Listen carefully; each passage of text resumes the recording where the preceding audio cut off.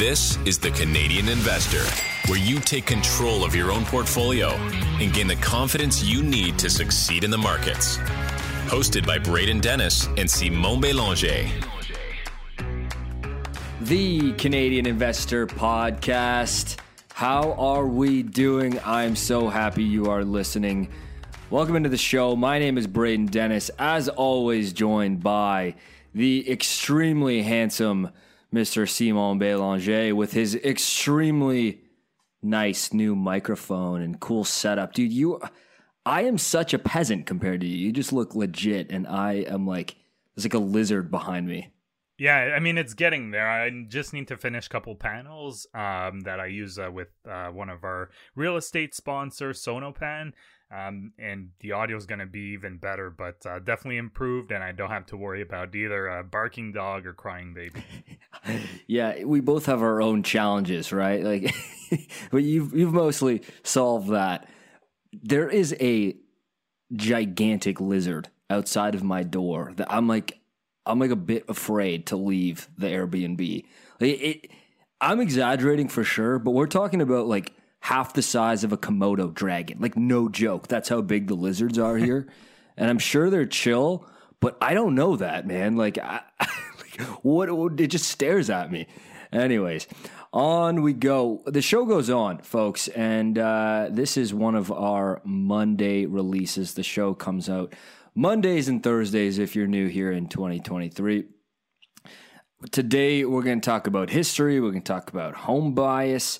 You're going to talk about starting positions, and then I'm going to do a very shallow dive on a very interesting company that we have never, ever talked about on the history of the podcast, so you'll have to stay tuned for that. I'm going to start with a quote that I saw from this, I guess, Instagram account called Inside History, and it's about history, but it's context for the stock market. And the reason for that is, Simon, how often do you hear like, oh man, I can't be in the market. The market's too crazy right now. Like, do you hear that from like the Uber driver, right? Yeah. I mean, I think there's a lot of people that have that trader mentality. And of course, without getting too much in the psychology of investing, the loss aversion, or like when you lose money on investment, it hurts way more than making the same amount of money, right? So I think that instinct probably kicks in for a lot of people. Yeah, and it's a parallel for history, the markets. It's always like things are so crazy right now. Like, what's happening to the world? Like, what's with the market lately? All this stuff. And if you zoom out and get some context of history, we live in a pretty good time. All right, here's the quote from Inside History. For a small amount of perspective at this moment, imagine you were born in 1900. When you are 14, World War I starts and ends on your 18th birthday with 22 million people killed. Later in the year, a Spanish flu epidemic hits the planet and runs until you are 20. 50 million people die in those 2 years. Yes, 50 million. When you're 29, the Great Depression hits. Unemployment hits 25%. Global GDP drops 27%, and that runs until you are age 33. The country nearly collapses along with the world economy. When you turn 39, World War II starts. You aren't even over the hill yet. When you're 41, the U.S. is fully pulled into World War II. Between your 39th and 45th birthday, 75 million people perish in the war, and the Holocaust kills 12 million. At 52, the Korean War starts and 5 million killed. At 64, Vietnam War begins, and it doesn't end for many years. 4 million people die. Approaching your 62nd birthday, you have the Cuban Missile Crisis, a tipping point in the Cold War. Life on our planet as we know it could have ended. Great leaders prevented that from happening. As you turn 75, the Vietnam War finally ends. Think of everyone on the planet born in 1900. How do you survive all of that? A kid in 1985 didn't think their 85-year-old grandparent understood how hard their school was. Yet those grandparents and now great-grandparents survived through everything listed above. perspective is an amazing art. I love this because, I mean, look at everything that we've endured, and look at everything businesses have endured. And it's important to zoom out and get some context when you think, things are a little crazy, or, this is the worst thing that could ever face the market: high inflation, recession fears, COVID hangover. Like, the list goes on and on and on.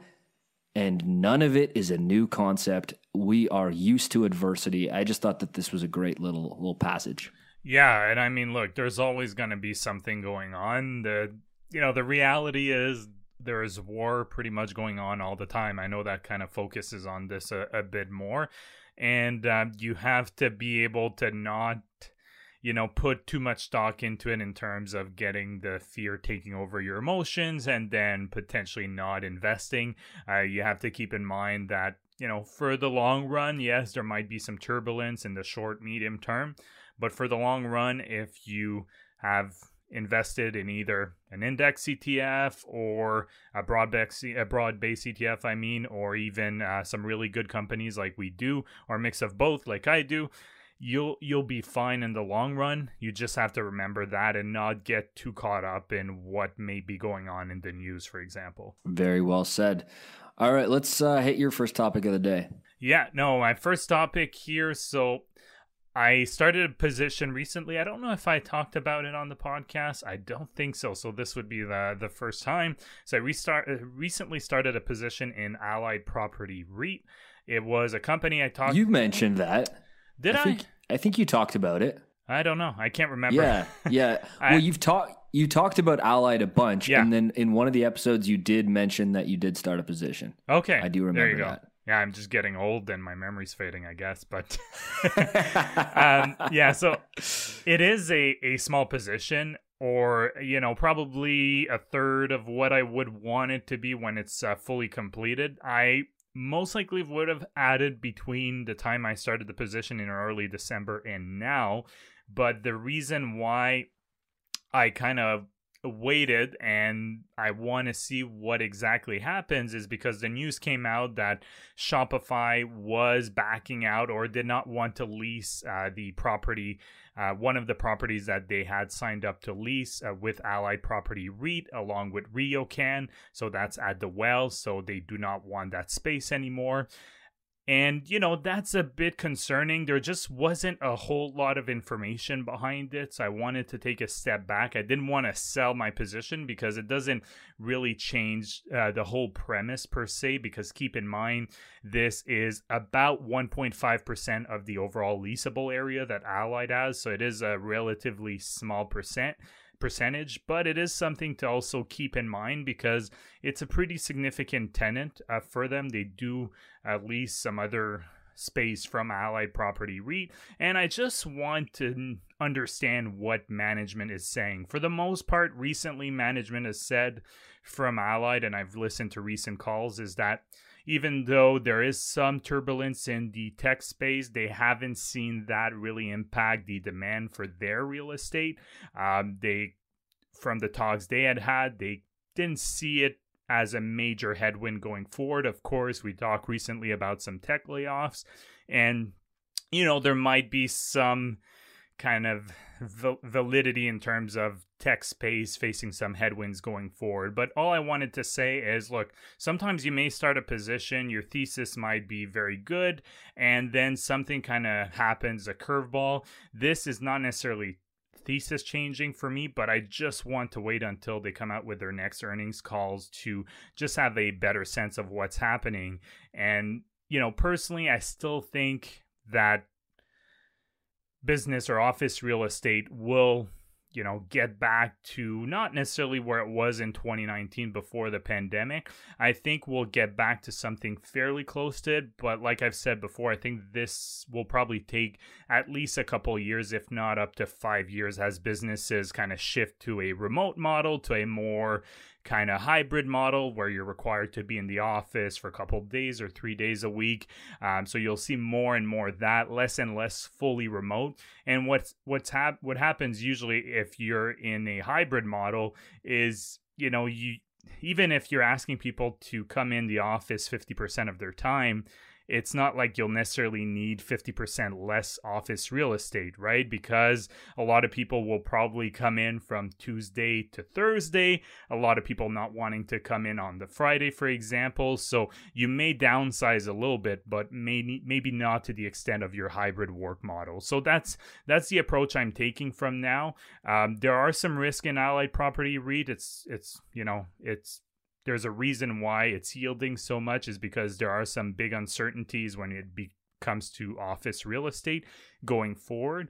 But I'm of the opinion that it should pick back up in the long term. But of course, I could be wrong here. And I think short term, there could be some headwinds. But given the Shopify news that came out and how significant it could be for them going forward, I just want to have a bit more information from management here. This was the question mark that I had when you first said it was an interesting idea on your radar, was all eyes on the Well, that development and the tenants going in there. And if Shopify was going to fully, there was some questions around Shopify for sure. And then after that recording, the news broke. So, I think the important takeaway of your segment here is like, what do you do in that situation? And for you, it is not breaking the thesis. It's just you're closely looking at it. And this is nothing that was outside of the realms of possibilities when you started the position. Like you fully knew that going in. It didn't blindside you. No, exactly. And I suspect that management will say that Shopify signed a lease and they are expected to pay that lease, the rent that comes with that lease. That's what I've seen. I've seen some information come out, not officially from Allied or RioCan, but I suspect this is the case. And apparently Shopify is trying to sublease it. So it sounds like Shopify probably doesn't have much leeway. But again, it'll be interesting. Even if that's the case, I just want to hear what they have to say in terms of the outlook, right? Because the Shopify backing out, is that a symptom of potentially what's going to be happening in the tech space, which is a very large portion of their tenant base? So I think there's a whole lot of things to consider here, but at the same time, right, there is some safety here in the dividend being paid. It's not a huge payout ratio for a REIT, so there is some flexibility there. They recently hiked their dividend a little bit. So I think there's definitely some positives as well for Allied.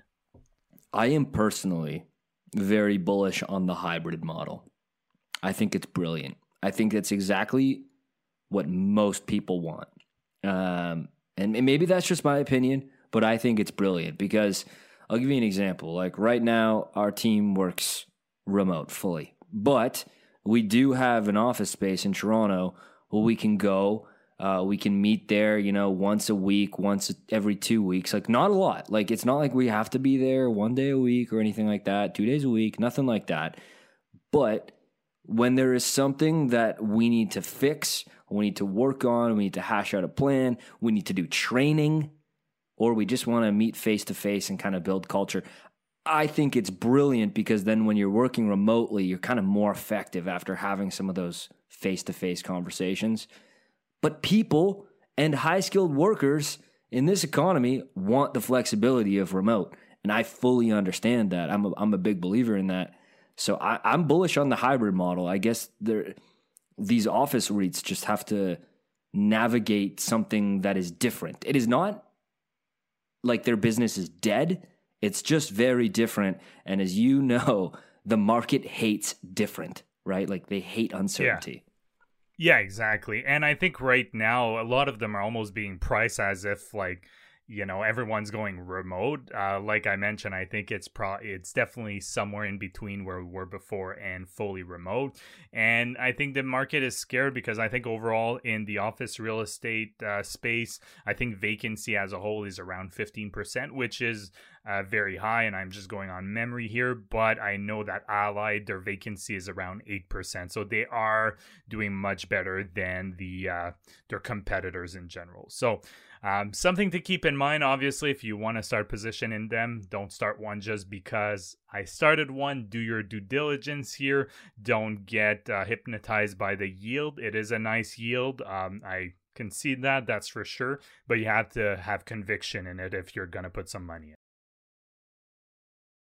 Let's talk about home bias. I pulled up some data, and it is sourced from Charles Schwab, Macro Bond, World Federation of Exchanges, IMF, and World Bank as of, October of 2022. And it stats out every country's home bias, which is basically the percentage of domestic equity allocation of their home country. So here we have statted out along this line of in this bar chart is every single country in this data set. And so I'm pretty hard on the Canadians and the listeners of the podcast about being extremely home biased. And I've come to realize that we're actually not that bad, because home bias is a problem that exists almost everywhere. Like if you look here, India, for instance, has over 95% allocation to domestic equities. That is gigantic.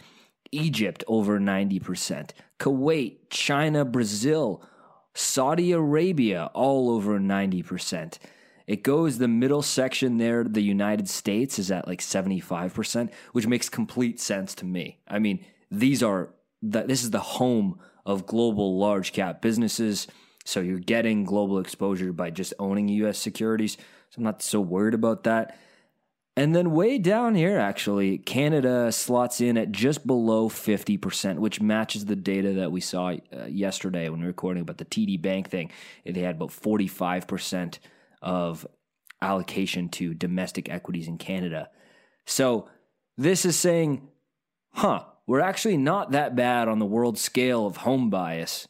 So that message has come through that we probably shouldn't just be all allocated to Canadian securities, but that's still too high, in my opinion. Basically, what I'm saying is everyone has home bias that is way too high, and I'll exclude the U.S. from that data set. Yeah. The U.S. obviously element is interesting for Canada. I think that's probably one of the reason why we're not so bad compared to other countries. And I would go ahead, and I don't know all of these countries all that well, but I will assume that the ones that are in be upwards of 90%, there's most likely restrictions on investing in foreign stocks in those countries. True. I know China has some. So China's, good point. Yeah, very way good up point there. So I think you have to take that into account. And Canada, I mean, I think the fact that we're so close to the U.S., they're neighbors, right? And it's so easy on your broker to buy U.S. stocks for us. I don't know how easy or hard it is for other countries. I think that probably helps lower that for Canadian. But again, you have to keep in mind that, even at 50%, it's still alarmingly high, in my opinion. But it's a good data set. It's interesting. But definitely, I have to keep in mind that some countries just impose restrictions. And as your father said, shout out to Brad. He's going to love that shout out, by the way. I know. He's going to love that. When did he text us about the RSP restrictions back in the day? Yeah. I think there was like 15, 20 years ago. There were restrictions as to the amount of the percentage of equities, I think, that you could have in Canadian stocks in your RSP. So that probably skewed that, prior to recently. For Canadians, definitely. I mean, I'd have to go back. I'm just going on memory, but you remember what I'm talking about, right? Yeah, and it's a good point too, right? Because even if you look at withholding tax implications, there's just a lot of benefit taxation wise, even here in certain accounts, to own domestic stocks. So I get it. I fully get it. I still think this is too high across the board, but that is the data. No, definitely interesting. And then the next segment here, I wanted to talk about this for a little bit of time because I was playing with the screener on Stratosphere.io, and I thought it would be a good topic to discuss because we've had questions over the time where people using screeners. I know we had someone recently on Twitter reach out to us asking, this company keeps coming up, like the P is super low, they're growing quickly, profits are growing, like am I missing something? And I think it's important to remember that screeners are useful for discovering companies that may not be on your radar and meet a set of requirements that you're looking for in a business. So when you have a good screener, you can really set it to, meet what you're looking for. And that's why I like Stratosphere, is that there's a lot of different metrics that you can use here. So some of the things you can screen in. Dude, there's like hundreds of metrics. Exactly. And I'm just going to shoot like about 7 or 8 here, but there is way, way more you can do. So for example, are you looking for value or growth stocks? So you can kind of tweak it to tailor to what you're looking for a bit more. Are you looking for a specific valuation, for example, like a price to earnings ratio or price to free cash flow? Are you looking for companies that are a certain size? Maybe you're looking for a small cap company that's under, $1 billion in market cap. Maybe you're looking for a more stable, more mature company that's is over 10, 15, 20 billion market cap. You can screen on that. Are you looking for companies that are buying back stocks so their shares actually decline over time? You can screen on that as well. Are you looking for profitable companies? Are you looking for companies that pay a dividend? You can even specify, a certain yield if you're looking for, above, or a range, above 2% or between 2 and 4%. You could do that as well. Or are you looking for businesses in a specific sectors? So those are just some examples that you can screen on. And the point I wanted to make here is that you can really tailor a screener to what you're looking for in a business. So I just did one recently. So I just took a few elements, and it should have been a little more targeted because I ended up with too many results, and I'll talk about that in a second. Now, I use less than 100 billion in market cap.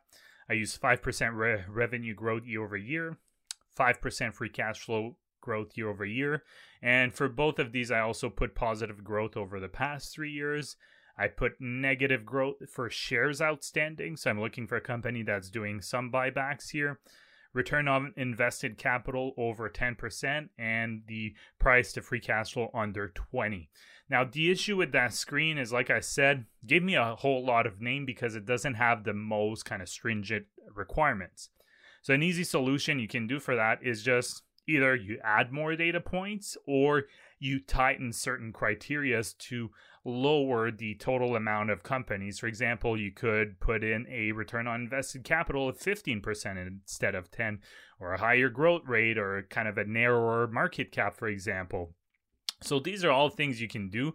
Personally, I like it to be under 20 businesses as a result, because then it just becomes too many businesses to start, having a look into them. But once I've got that good started point, then I can start my research on those companies. And I think that's really important. And I'm sure you'll say the same thing here. Like, screeners is a starting point for research. You shouldn't 100%. Exactly. So you should not buy a company just because it meets your screening criteria, because it's, you could be missing a whole lot of things. Like, I didn't talk about debt here, but you can screen on that as well. But just, get those companies that meet those criterias, and then start looking at their financials, start listening to some calls if everything you're starting to read on makes sense. And it's just an extra tool in your toolbox, basically. It is a wonderful tool in the start of the ideation phase, or just trying to build out like an investable universe of companies to do more research on. And that includes like, okay, what does the company actually do? Because that's not in a screener.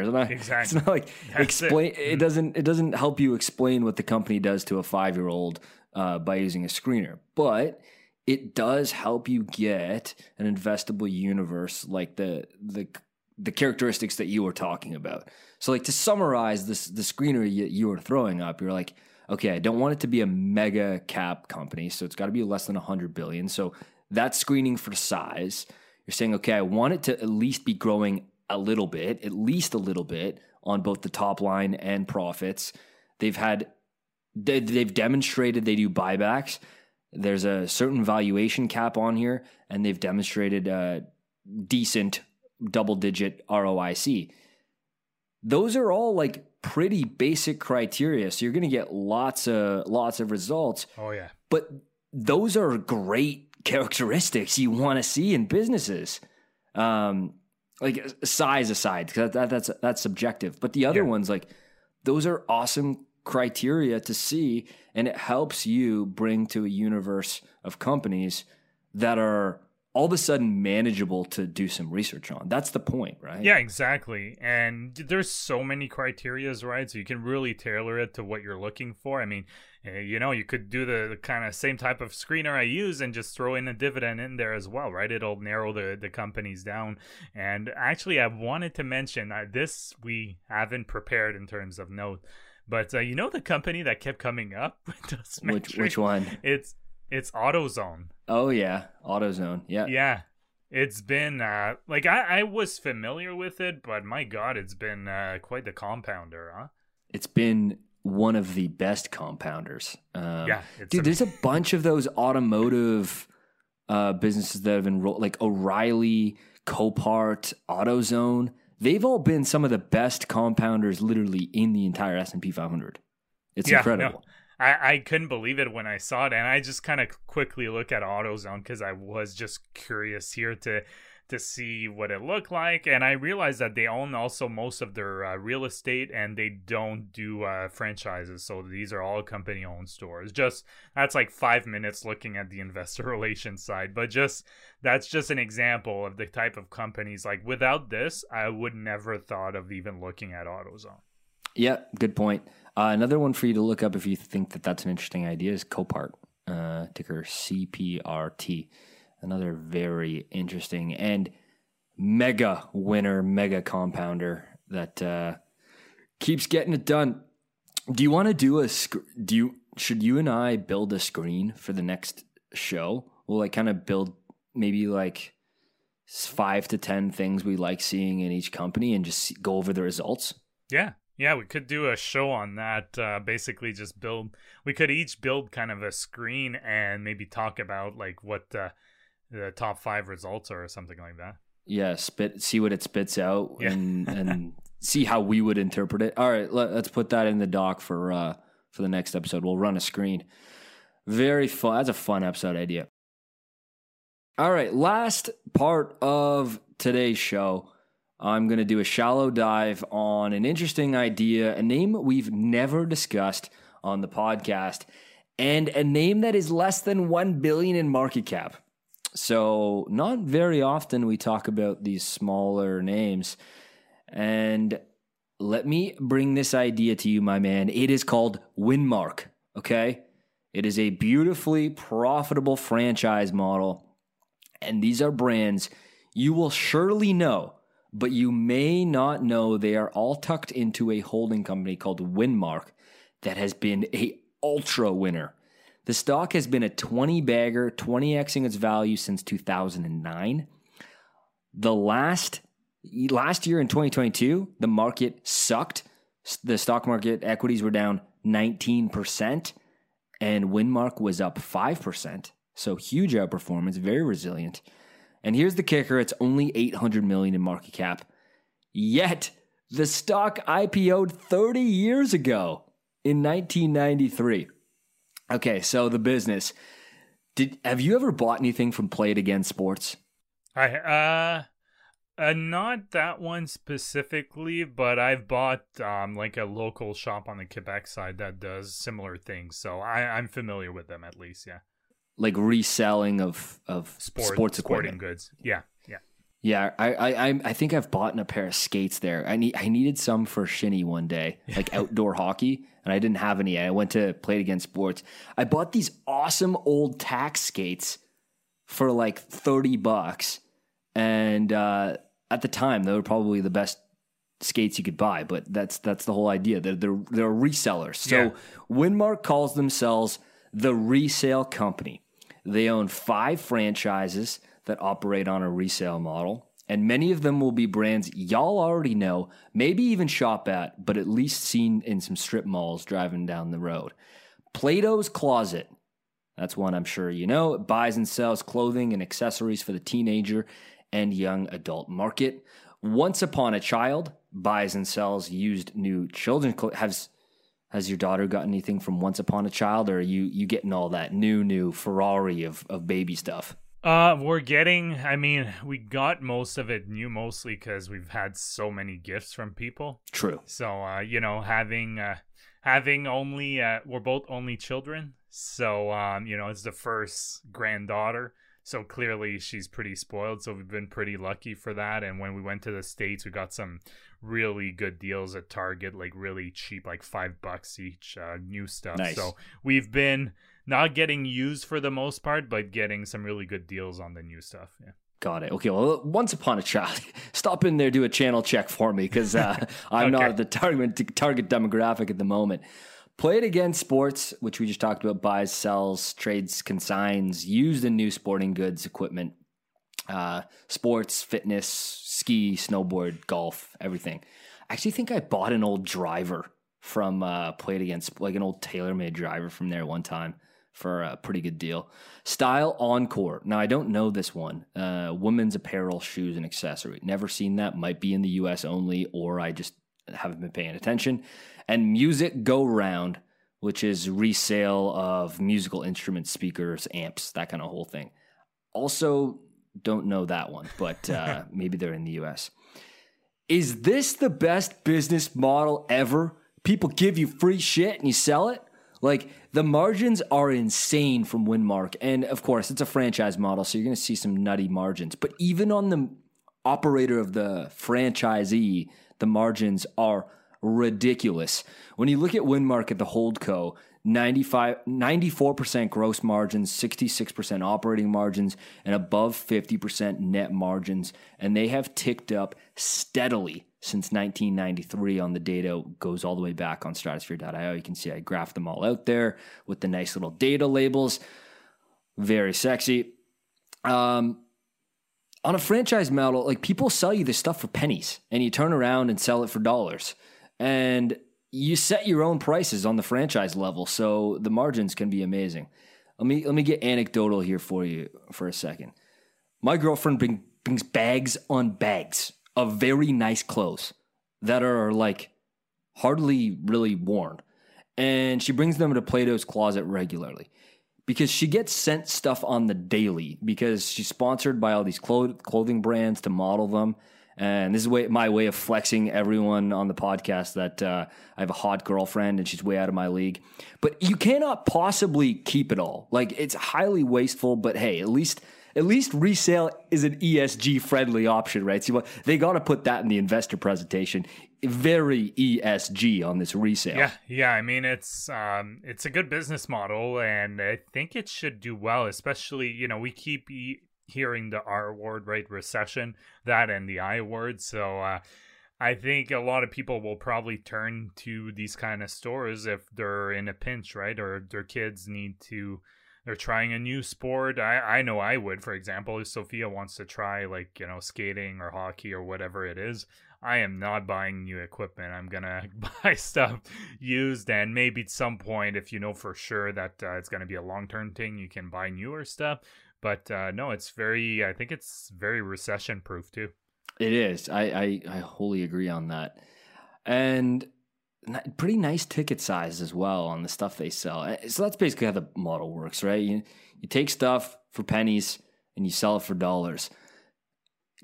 Can I interest you in the ROICs on this business? I had to triple check, do multiple calculations that, like, I looked on Stratosphere and I'm like, whoa, like, make sure these are all right. ROICs are over 100% consistently, which is frame-breaking numbers. Like, that's not normal. And that's because it's so capital light with the franchise model that they're able to achieve those returns. Renewal rates are so low. Turnover is so low, renewal rates are super high. Like, the percent that churns is very, very low with the franchisees. And I grabbed this from a friend of mine who wrote an article on it. I'd shut him out, but he'd probably get in trouble with his with his compliance team. So I wouldn't do that to the guys, and it's internal proprietary stuff. But he says here, Winmark's renewal rates, even more incredible is that their contracts are based on 10-year contracts with 5% royalty rates. They have elite renewal rates despite having the same length contracts as other industries. To play this out on a human level, business owners are choosing to spend 20, 30, and 40 plus years of working with Winmark. Pretty cool. And the CEO, after taking the helm, Brett Hefes, has seemed to have that dog in him, dude. This guy has that dog in him. He has massively boosted margins, divested the leasing business, and very disciplined capital allocation. And so I was looking into the leasing business, and they divested the leasing business for the reasons of it's much more capital intensive, it's non-core, and has greater competition. So I think all of those make sense. And the resale business has way higher margins to begin with. So what was the leasing business exactly? I believe what it was leasing to the franchisees and other people in the strip mall. I do not know for sure. Okay.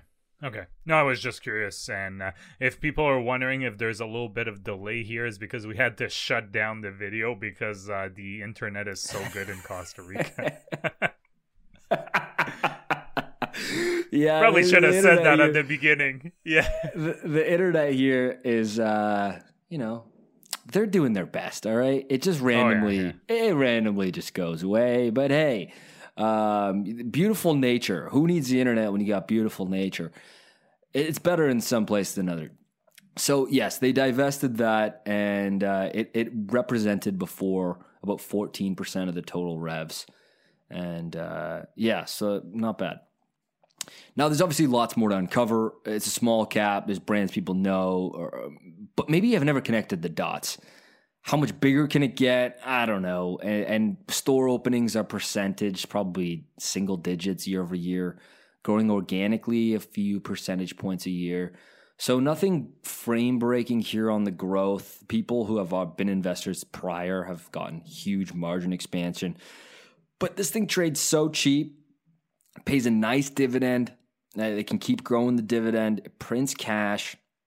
The management team seems to be really solid. I think it continues to do pretty well from here. I don't think you can expect another 20 bagger, but it's an interesting business that many of you probably have seen, but never connected the dots. Yeah, and don't forget, it pays a dividend for those interested. It's actually a growing dividend, too. I was looking that up while you were talking. It's a very growing dividend. Yeah, they kind of splash with a special dividend every now and then, it looks like. Yep, they do. They every once in a while throw a pretty hefty special div. Yeah. And I'm looking here on Stratosphere. On the dividend section now, I don't know if you've seen, but you can see the dividend graphed out over time as well. Yeah, I've seen it. Yeah, it's pretty cool. And the special dividends, like every once in a while, it looks like the graph's broken, but it's just a company like this throwing out a huge chunk of change every couple of years. Yeah, and just for people, maybe that's something interesting to talk about. I know we have before, but when you look at dividend yield for a company you might be investing in, just be careful if there's been some special dividends, because oftentimes, depending on where you're looking at the data, it may actually skew the dividend yield, because they'll include that special dividend, and a special dividend, it is in the name, does not always happen. Whereas you really want to look at the quarterly dividend. If they're paying it regularly, that'll give you a better idea of what kind of income you can get from it. Yeah, I wholeheartedly agree. Usually the best way to do it is to just look at regular dividend per share. Yeah. And then against the share price. That's because if you look at dividends paid on the cash flow statement, and there's the special div, you're going to get a different number. But again, special divs are not that common. That's why it's nice to see it kind of visually to see if this is a company that pays them. And it's very obvious when there's the big spikes. Yeah, exactly. And you know what? This is definitely requires more research on my part. But at first glance, it looks like a really interesting play if you need a company in your portfolio that will weather kind of all different kind of economic environment. that is probably it. Obviously it won't grow as quickly when times are good, but it'll probably perform way better than other stocks when times are not as good, and and you're in a recession and things like that. This is a great alternative for people versus buying new things. They can go and buy the used one and just stretch their money a bit longer. Yeah, I tend to agree. I mean, it's pretty resilient from that perspective. And again, this is just a shallow dive into the business. I have a lot more to learn, but there is obviously something interesting here to look at. And I'm trying this year to bring some new ideas to the pod that are completely undiscovered, not by just like us, but undiscovered just across the board. Anything under $1 billion in market cap, like for a US listing, just not that many people are looking at it. Like a very small select people, a number of investors are actually regularly looking for things under $1 billion in market cap, especially when it comes to smart money and big funds. Like they're just completely constrained out of it. And so that could be probably the advantage of smaller investors, and why so many smaller investors love looking and hunting in microcap land, because we're talking about companies that no one's looking at, like hardly any large fund managers looking at. It doesn't come across their screens. Their analyst doesn't bring it to them. They're never going to be looking at it. Yeah, and it goes back to the screener, right? You can screen based on that. Maybe you just want a company that's between 200 million market cap to 1 billion. That's going to fly under the radar, like you said, for most funds, unless there's a fund that specifically invests in small cap. Right. Aside from that, I mean, they just can't own it because it would there would be some disclosure problems or regulatory issues. They would own too much of the company. That's right. To make the needle move in their fund. So that's why, we talk about Buffett all the time, right? That's why Buffett, when he makes a move, it's usually it looks like a massive move to most people, but it actually, for the most part, it's like barely needle moving, even if it's like 10 billion invested, because they have so much, they have so much ownership in different company. And I kind of want to say asset under management, but it's a different model, but you know what I mean, right? So they have so much and it's a small fraction of their cash pile.